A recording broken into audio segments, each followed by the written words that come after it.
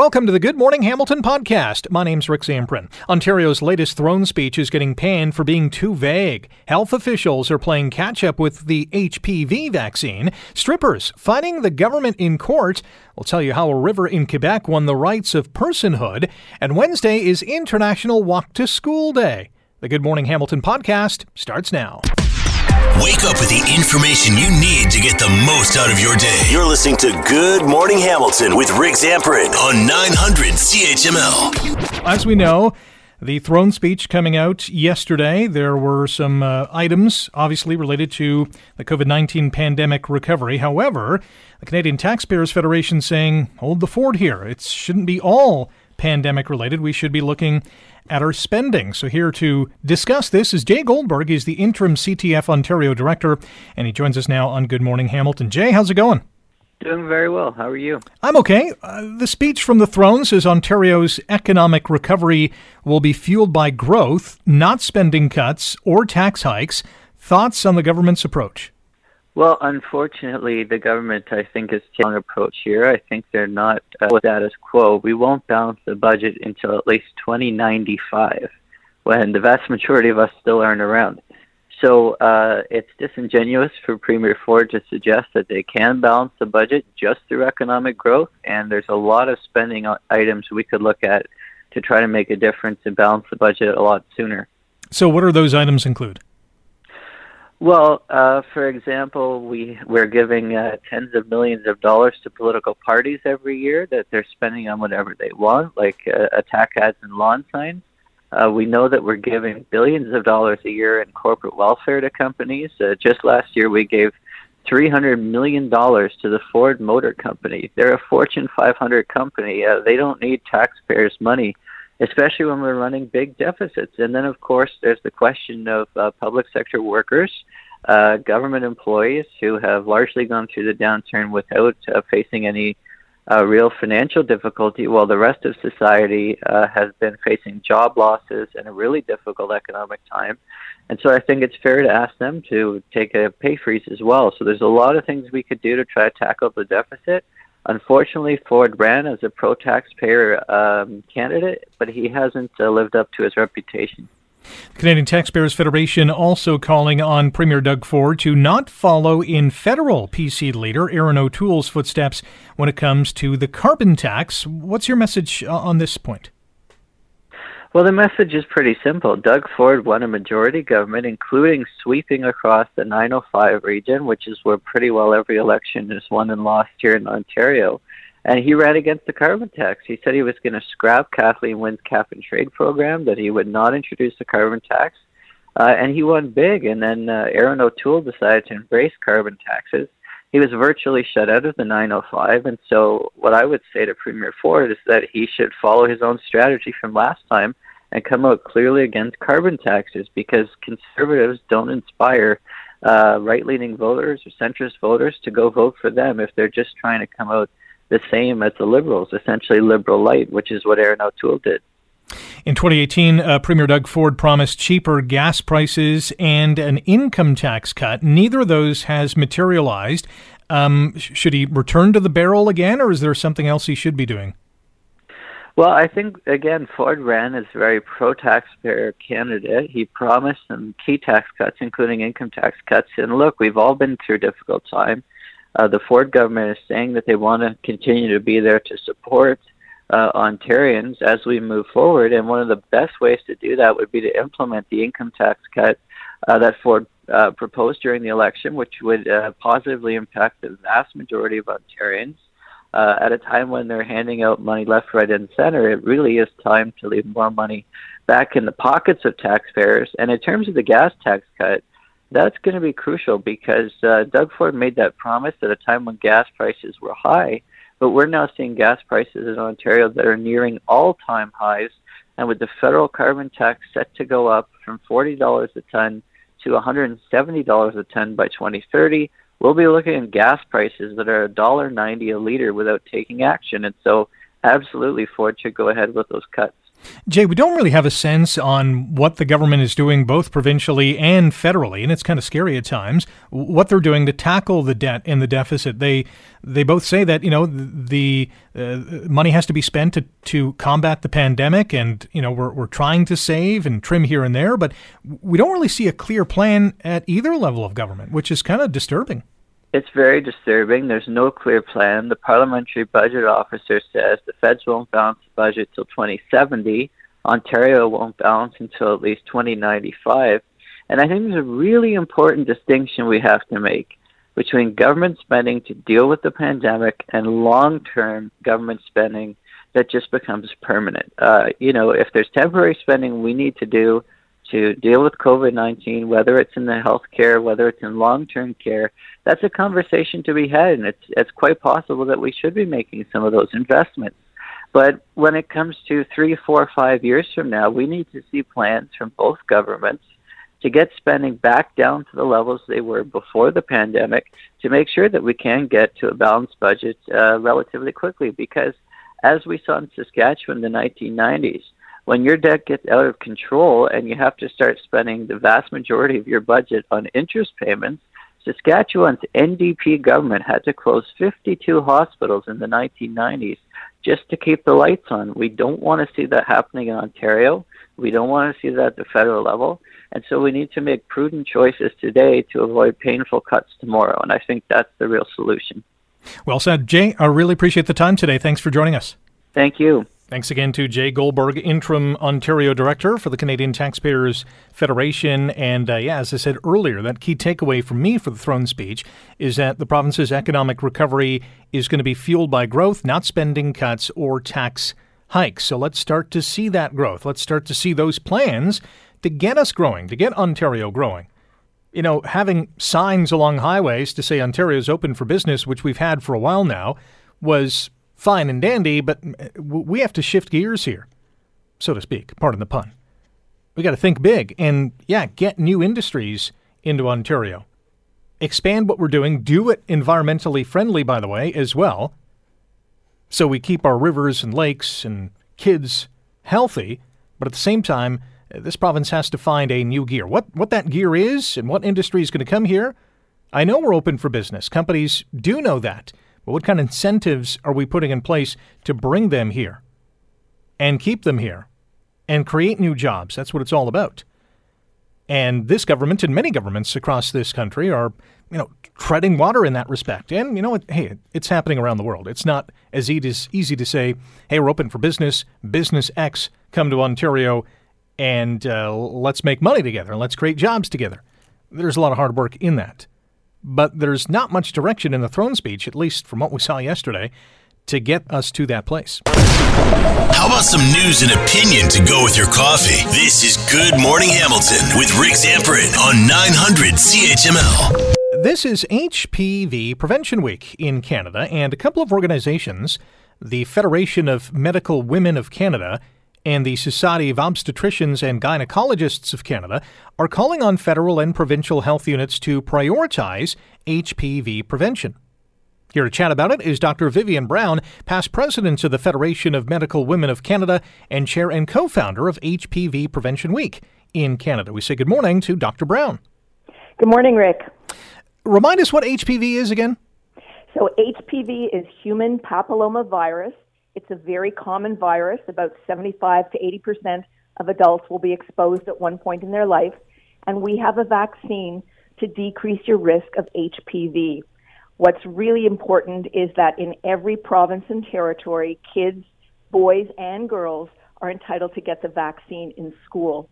The problem is we haven't had school normally in the last year and a half, and so the school programs have been on hold. So we've got a lot of kids that missed their shots last year, maybe are missing it this year, and have basically fallen through the cracks.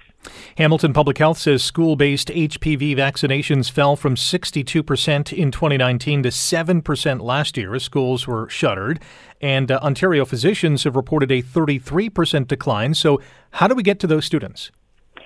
I think one of the most important things is just what we're doing now, putting it on the radio, letting parents know that this is important, because parents don't necessarily know what their kids have missed. And, in Ontario, we do the immunizations in grade 7. It's HPV, but it's also meningitis and hepatitis B. So I think what's really important is for parents to phone their family doctor or their public health unit and find out how to get their kids caught up. So can HPV be a serious condition that someone gets? Well, HPV is a virus.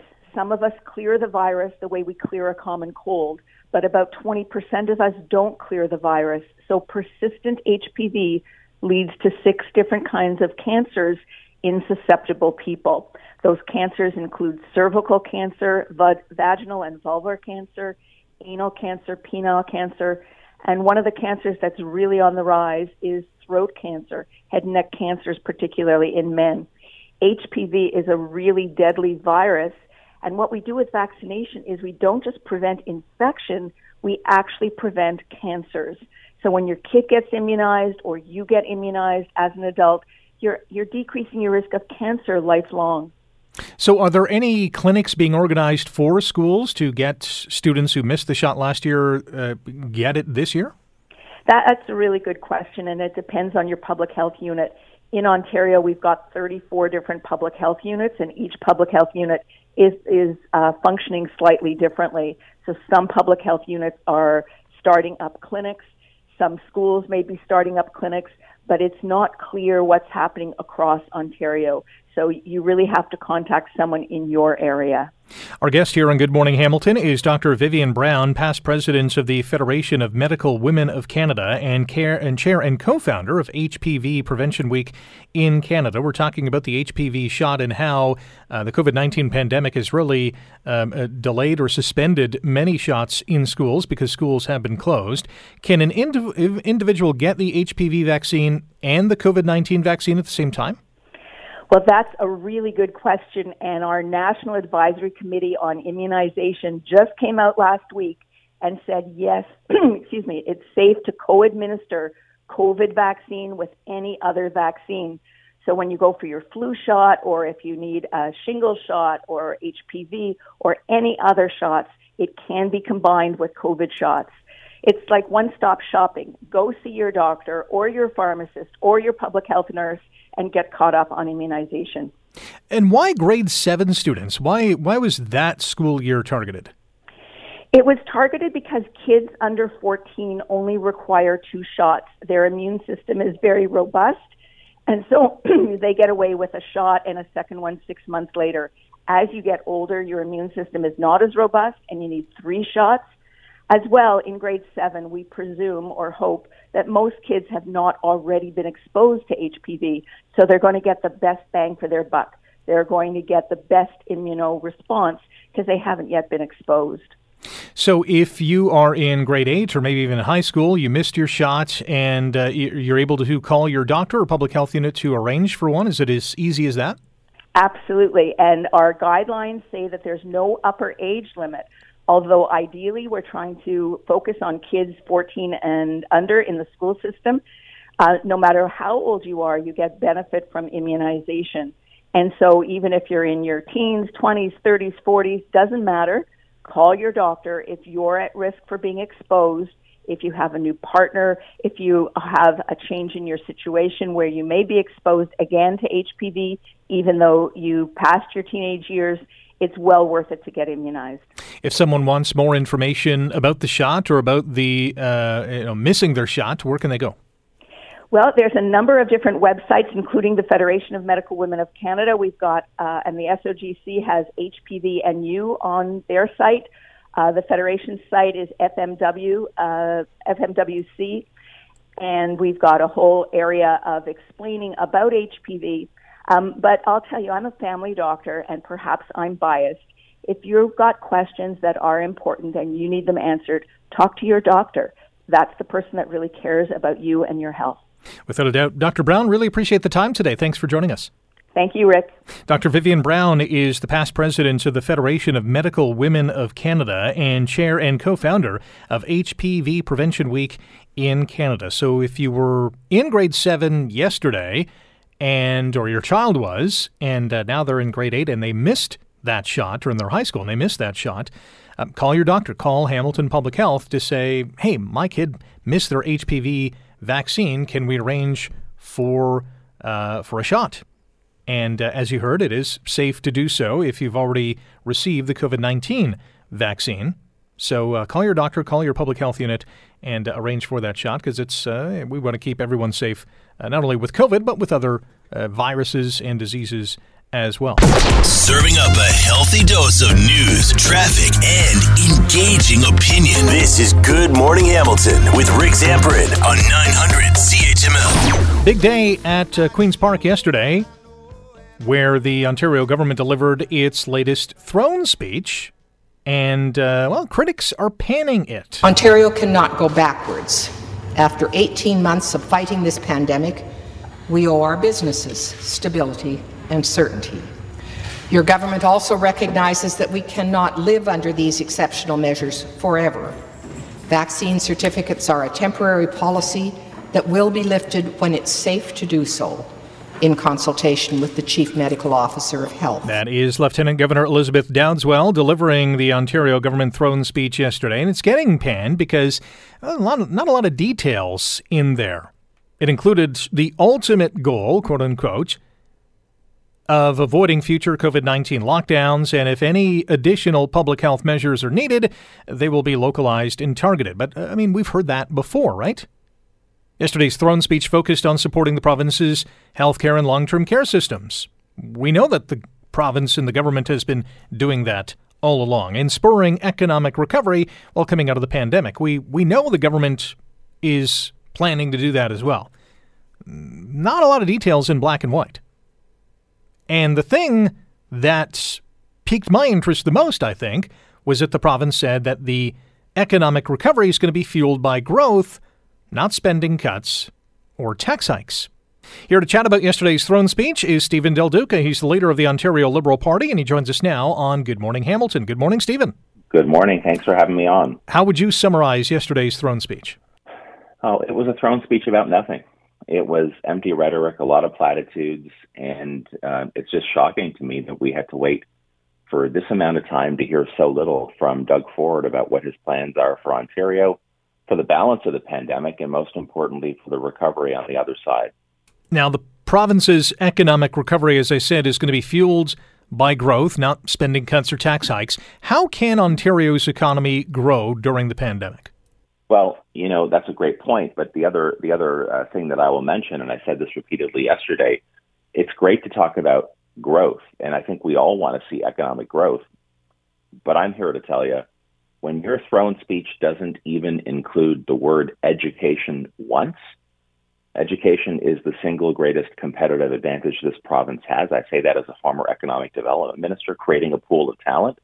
When you don't even mention education once, you cannot possibly be serious about long-term economic growth. And yesterday, Doug Ford completely ignored education and $10 a day childcare.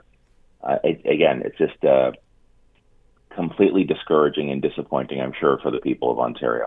I want to get to the childcare issue in a minute. So you're seeing the growth as growing people to become bigger and better and open new stores, create new businesses. Is that where your growth is coming from? Yeah, absolutely. We know that, again, creating a world-leading pool of talent here in this province, women and men who can start up businesses, who can grow those businesses, who can be entrepreneurial. We know businesses want to come to Ontario historically, and the reason they do is because our workforce is well-trained and there's a good quality of life here. So to not include education, which, by the way, is the second largest spending ministry this government has, any government has in Ontario in modern history, to not include education when moms and dads like me and my wife are still nervous about what's happening in schools for our young daughters, when we know class sizes are too big and we don't have proper ventilation and schools in some communities are in a bad state of disrepair, to not even mention education is a complete missed opportunity. I know the throne speech is not akin to a budget, but there wasn't much of a fiscal plan in place or even a blueprint in place yesterday. How concerning is that? Well, I think that just speaks to the larger issue that we've been talking about. I don't think Doug Ford took this particularly seriously. We all know that for most of the summer, Doug's been in hiding. He didn't speak to media yesterday. Another thing I was shocked by most premiers, most prime ministers will address media or respond to questions on the day of a throne speech. Doug didn't. I hear that he's not going to be in question period today, that he's now back out on the road, supposedly. He is a premier who's been in hiding now for several months. At one point, his team said, well, it's because of the federal campaign. He's not the story right now. Federal campaign is over. We need real leadership that's competent and compassionate in Ontario right now, and Doug Ford's not providing it. So what's your best guess and why he is not at Queen's Park? I think his campaign team has told him, and they know this, that the more people see of Doug Ford, the less likely they are to support him. And we know that there's an election that's going to be starting in Ontario in 7 months. They are only concerned about saving their own political skin. Stephen Del Duca is our guest. You're listening to Good Morning Hamilton on 900 CHML. Mr. Del Duca is the leader of the Ontario Liberal Party. You mentioned $10 a day childcare. Several other provinces have signed a deal to that effect with the federal government. What's going on here in Ontario? Yeah, you are right about that. There are eight out of 8 provinces and territories have signed deals. Ontario, amongst the provinces, is one of the only holdouts, along with Alberta. And I think fundamentally Doug Ford doesn't believe in providing $10 a day childcare. It's why I think he's dragged his feet on this one.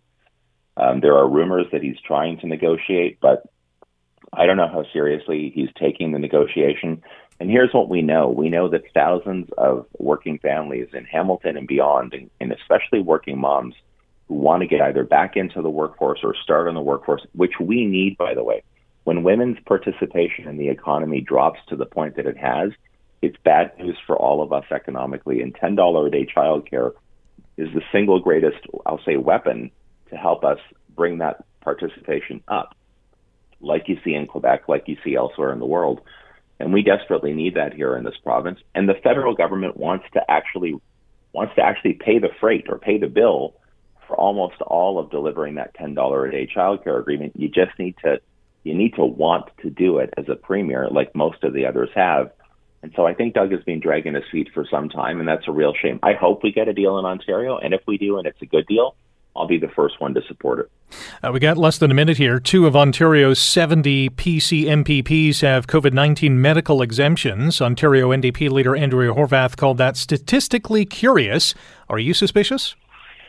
Yeah, look, I am suspicious, but mostly because Doug Ford has made it quite clear he doesn't truly believe in vaccine mandates. He doesn't truly believe in the vaccine certificate.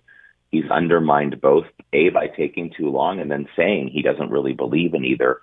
And I think that gives people license to not really take it that seriously. Again, that's not competent leadership, and it's a real shame. Stephen, appreciate the time today. Enjoy it. My pleasure. Thanks so much. Stephen Del Duca is the leader of the Ontario Liberal Party, joining us here on Good Morning Hamilton. This is Good Morning Hamilton with Rick Zamperin on 900 CHML. A group representing strippers was scheduled to argue in court yesterday that they've been targeted by Ontario's pandemic restrictions at their workplaces. The campaign is called WorkSafe, TwerkSafe. It filed an application for judicial review last year after the province ordered all strip clubs closed, citing COVID-19 risks. Here to chat about it is Naomi Sayers of WorkSafe, TwerkSafe, and she joins us now on Good Morning Hamilton. Naomi, good morning. Thank you for having me. Good morning. Yeah, thanks for coming on. So what happened in court yesterday? Yeah, so I represented WorkSafe, TwerkSafe in the hearing yesterday as their lawyer. The case was dismissed by the divisional court yesterday. A panel of 3 judges heard it. We will get reasons later in the week. My clients have concerns about how the regulatory framework still targets them. Their conditions have not changed. They have worsened, as one can expect when an employer, their employers, or the strip club environments face economic fallout, is when the most marginalized workers in the environment are going to experience the most harm. You mentioned reasons going to be revealed later this week. I know you got to be careful, but is there a guesstimate or a thought on what those reasons are? I have to, walk a fine line here as their lawyer. But in terms of, I suspect perhaps maybe jurisdiction, and then just based on past decisions that they have released on the matter, is that they just declined to hear similar challenges. They provided a lot of deference. The courts have provided a lot of deference to the Ontario government. But the difference here in terms of the strippers case is that they were specifically targeted by public officials' comments. And there is, jokes about them by Premier Ford that really, got to the core of who they were and just disregarded their health and safety in the workplace. What is the likelihood of an appeal? Well, we'll have to wait for the reasons, right? So sometimes the decisions can provide insight into what the court, like the temperature of the court, if you will. So we'll, we can provide an update after we receive the decision and once I receive instructions from my clients about next steps. So what are your clients' concerns? Yeah, so primarily is the fact that, as strippers pre-COVID, they were tasked, sometimes with cleaning their environments. But now COVID has hit, different standards of cleaning are involved, right? More frequent standards of cleaning. So they're, as you know, strippers are not prepared and dressed for cleaning in the workplace. They're dressed for, putting on stage shows and entertainment type thing, if you will. And to offload those risks onto the strippers, they experience reprisal, right? So if you don't come in and do X number of stage shows, or if you, don't do these tasks that we ask you, you're out or you're gone. You have to go find another job at another club. And so forced to migrate, forced to move, so forced to take on difficult and hard choices in terms of their health and safety. So are the COVID-19 cleaning procedures different in a strip club now than they would be at any other workplace? So I believe that the strip clubs are following the guidelines, right? So, but what the issue here is that what led to the initial closures was the individuals were not giving, so people who went into the strip club were not giving their proper screening information, right, as one can expect. So it becomes harder to trace them if there is an outbreak or if they need to be contacted. And strippers, have their own tools and methods, and they maintain relationships with their clientele, with other strippers.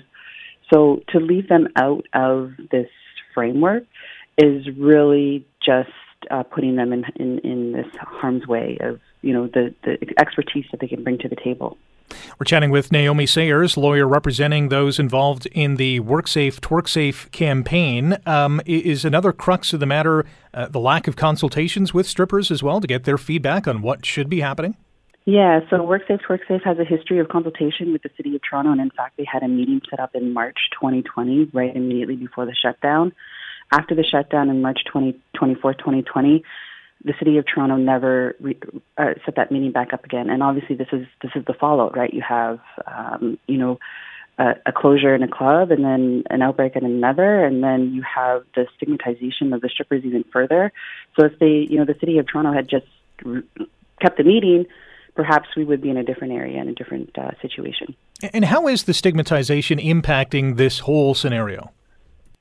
Right. So it becomes, a question of one of the questions was yesterday from me was, how are they different from other employees in the clubs, right? So the question I put back was, why does it matter the source of the outbreak, right? So the respondents, the government, their evidence specifically outed dancers in one of their affidavits. So as a source of the outbreak. So why does it matter that a stripper is the source of the outbreak in comparison to another employee? If it was in a strip club, I think that's the only thing that matters, right?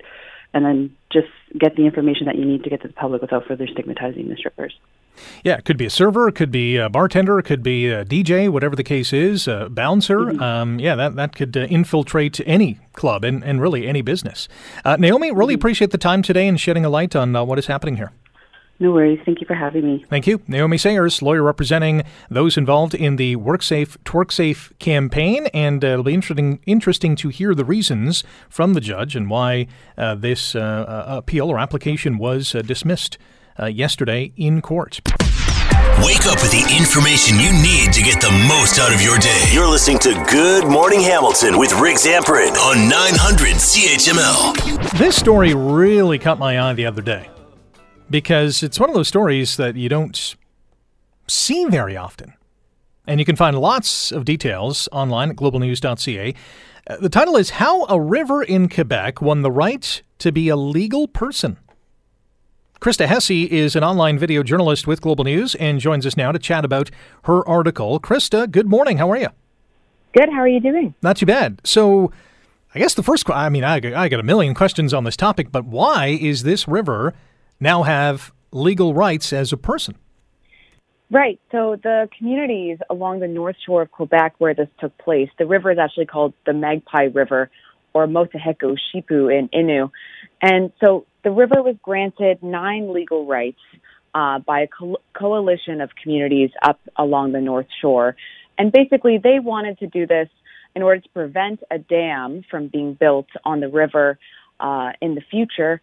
There was threats in the past where Hydro-Quebec had considered putting a dam on the river, and that was enough to galvanize them into action to figure out, okay, how can we protect this river for future generations when, they were having issues with it becoming a protected area itself. So this was a new way that they could basically take action and protect the river from future development.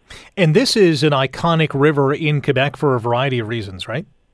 That's right, yeah. So it runs through the traditional territory of the Innu of Equanashi, but it's also a world-renowned whitewater rafting river. So people come from all over the world to take trips, like week-long trips where they get helicoptered up into the middle of the wilderness, and then they raft down the river for 5 days. It looks spectacular. National Geographic says it's one of the top 5 in the world, which is pretty special. Sounds like this designation didn't come overnight. No, it actually took a couple years. They started the process in 2018, working with lawyers in Montreal, and basically what ended up happening is the Innu of Equanashi and the regional kind of government of Mingani passed 2 joint resolutions that basically assigned the river 9 rights. So yeah, it wasn't a overnight process. It took quite a bit of time, but they announced that back in February. Krista Hesse is our guest. She's an online video journalist with Global News, and we're chatting about the Magpie River in Quebec, which has been given legal rights as a person. So what rights does this river have? Yeah, so it's interesting because you think legal personhood and you think, the rights of a human being, but actually it's a different concept. A legal person can actually be anyone that the law recognizes as a holder of rights and duties. So, corporations are also legal persons and they're not living. So the river actually has rights that, a river would have, not that a human being would have. So it has the right to live, exist, and flow. It has the right to respect its natural cycles. And it has the right to legal action, which is one of the really important clauses there. You spoke with a few people who enjoy the river, so much so that some have made it their livelihood. Yes. I spoke to Danny Pellet, who runs Boreal River Adventures up there, and he runs a whitewater rafting company. And, it's just really important for everyone. There just seems to be this, mass community galvanization around this river. It really touches people. I feel like even when I went up there, I had the chance to hike to the banks of the river and see it in all its glory, and it's really special. It's not like a small river as you might think. It's not a stream. It's a very large river that it's pretty majestic. What makes it a special place? What makes it? I heard different things from different people. Right. I spoke to one woman in Equanashi who told me that, the rivers are really important for them because their ancestors traveled inland and back to the coast using the rivers in their traditional territory. So for them, the river has a really important ancestral and spiritual connection. Whereas, for some of the Francophone paddlers up there, this river is just an ecological gem that they don't want to see touched. Are there more rivers or lakes or, trees that are being looked at in Canada and around the world? Yeah, actually, there isn't anything that we can get into too much detail today, but the lawyer in Quebec that actually worked on the Magpie case told me that there are groups in 5 provinces working on rights of nature legislation right now. So, that's pretty significant. This was the first case in Canada that was announced earlier this year, and the first case in the movement's entire history where an Indigenous community and a non-Indigenous community came together to pass resolutions simultaneously. But the fact that, groups in 5 provinces are working on similar legislation is pretty significant. And we could definitely see a lot more rights of nature talk in Canada going forward. It's a very interesting story and a compelling story that you've written as well on globalnews.ca. I encourage all our listeners to check it out today. Krista, thank you very much for your time today. Yeah, thank you so much for having me. Krista Hesse, online video journalist, our guest here on Good Morning Hamilton. She is with Global News. And if you can check it out, it is a rather lengthy article, but it is a phenomenal story. How a river in Quebec won the right to be a legal person. And who knows, there might be, a forest, a lake, a mountain, a valley, I'm not sure, anything environmentally that people want to protect could soon have legal rights as a person. Interesting stuff. How about some news and opinion to go with your coffee? This is Good Morning Hamilton with Rick Zamperin on 900 CHML. Remember walking to school when we were younger? I mean, pretty much everyone did it. I remember going to school and there would be maybe a couple of buses, tops. Then again, I didn't really pay attention to how many buses there were at my school, but there weren't a lot. Most kids walked to school and obviously then walked home. Tomorrow is International Walk to School Day, and there's an organization that's encouraging children and youth to walk to school tomorrow. Here to tell us about it is the CEO of Children Believe, Fred Witteveen. Fred, good morning. Thanks for joining us today. Good morning. Thank you for having me. So what are you hoping to see tomorrow? Well, we're hoping that Canadians across the country will join us on Walk to School Day. Children Believe recently conducted a survey of Canadian parents that revealed what they consider as barriers to children's education around the world. And the results showed how drastically different the path to learning is for Canadian children compared to those living in other countries. We found that 72% of Canadian children have safe transportation to school. Of those, 43% are driven to school. Another 29% have a safe walk or ride to school. So International Walk to School Day is an opportunity for Canadians to talk about that. So why is this important? Why do we want more kids walking to school? Well, it's an opportunity for children and parents to talk about how easy it is for them to get to school compared to kids in other places around the world. I've worked overseas, and I can tell you that the experience of children walking to school is very different. If you can imagine, narrow roads where buses, trucks, cars, motorcycles, bicycles, carts, and animals of every size and description, dust, heat, cold. It is a very different experience for children walking to school overseas. So it's a chance for Canadians to talk about, to become more aware of what it's like for not only for themselves, but also what it's like for children in other places. Are there any benefits to walking to school for the child or the youth? For Canadians, walking to school with parents is an opportunity to talk about the benefits of education and to become more aware of how easy it is for them to get to school and to be able to compare that to what's going on for children in other places. You mentioned at the top of the show that, what it was like for us when we walked. And I remember the privilege of walking my own daughter to school, just talking about her school day, talking on the way to school, on the way back. It was one of my great memories in my life as a parent. Now, only 16% of Canadian students walk to school. That is, far and away a number that was not realized when you and I were kids. I mean, I think the bulk of kids walk to school. When did it all change? I've been thinking about that. I'm not sure. I think, with the fact that so many parents are so busy working and have long commutes, I think we have come to rely on, public transit, school buses. But if you have the opportunity, even now during the pandemic, to walk your child to school, I think it's an opportunity to take advantage of. So you can have these really life-changing conversations you might not get otherwise. I think there's also a concern among parents, at least, and it might be in hysteria in some cases, that they're concerned about their child's safety. Is that a concern in the right place? Well, I think parents today are much more aware of the risk children face, and I think that's how we respond. But the important thing is if we can create opportunities for conversation about the privilege we have as parents and our children to be able to go to school safely, I think that's important. We're chatting with Fred Witteveen. He is the CEO of Children Believe here on Good Morning Hamilton on 900 CHML. Tomorrow is International Walk to School Day, and they're encouraging children and youth to walk to school. What if a parent can't walk their child to school tomorrow? What are you suggesting they do? Well, if they can't do it tomorrow, they can do it any other day in October.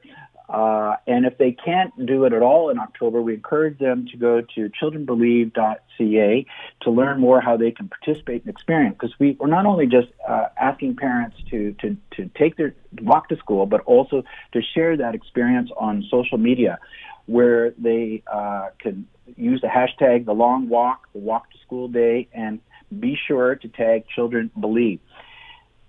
And in terms of the is there a fundraising component to this, or is this just an awareness campaign?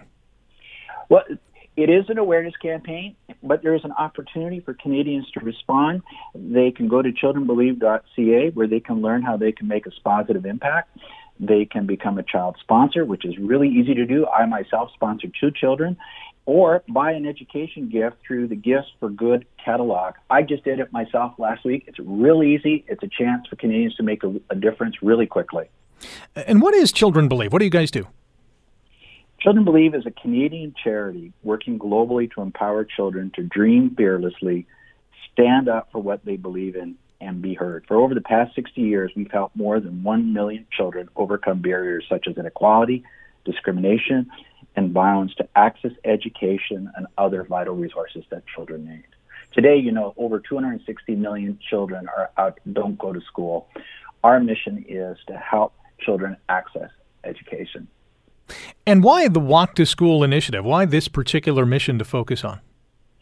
Well, I think it's a great opportunity for parents to have that conversation with their child about how easy it is, how safe it is for them to go to school in Canada, and then to be able to think about what that is like for children in other places. We all know as parents how important school is for our children. And if you think about the impact on children around the world not being able to access education and how that impacts them for life, I think that's a good conversation to have with our children. Very much so. Fred, really appreciate the time today. Thanks for joining us. Thank you. Fred Witteveen is the CEO of Children Believe, and we've been chatting about tomorrow being International Walk to School Day. They're encouraging children, youth, and parents to walk to school tomorrow. Only 16% of Canadian students walk to school on a daily basis. So if you are planning to walk to school tomorrow or anytime this week, share your experience on social media, and you'll help raise awareness for children's education in impoverished locations around the world. As Fred was telling us, that we have sort of a luxury here with paved roads and sidewalks and buses and the whole kit and caboodle. It's not that kids in other countries are not that fortunate when it comes to getting to and from school. A lot of places it's not that safe. Serving up a healthy dose of news, traffic, and engaging opinion. This is Good Morning Hamilton with Rick Zamperin on 900 CHML. The Good Morning Hamilton podcast is available on Apple Podcast, Google Podcast, and wherever you get your favorite podcast. I'm Rick Zamperin. Thanks again for listening. And don't forget to subscribe to the podcast. It's free, so you never miss an episode. And make sure you rate and review.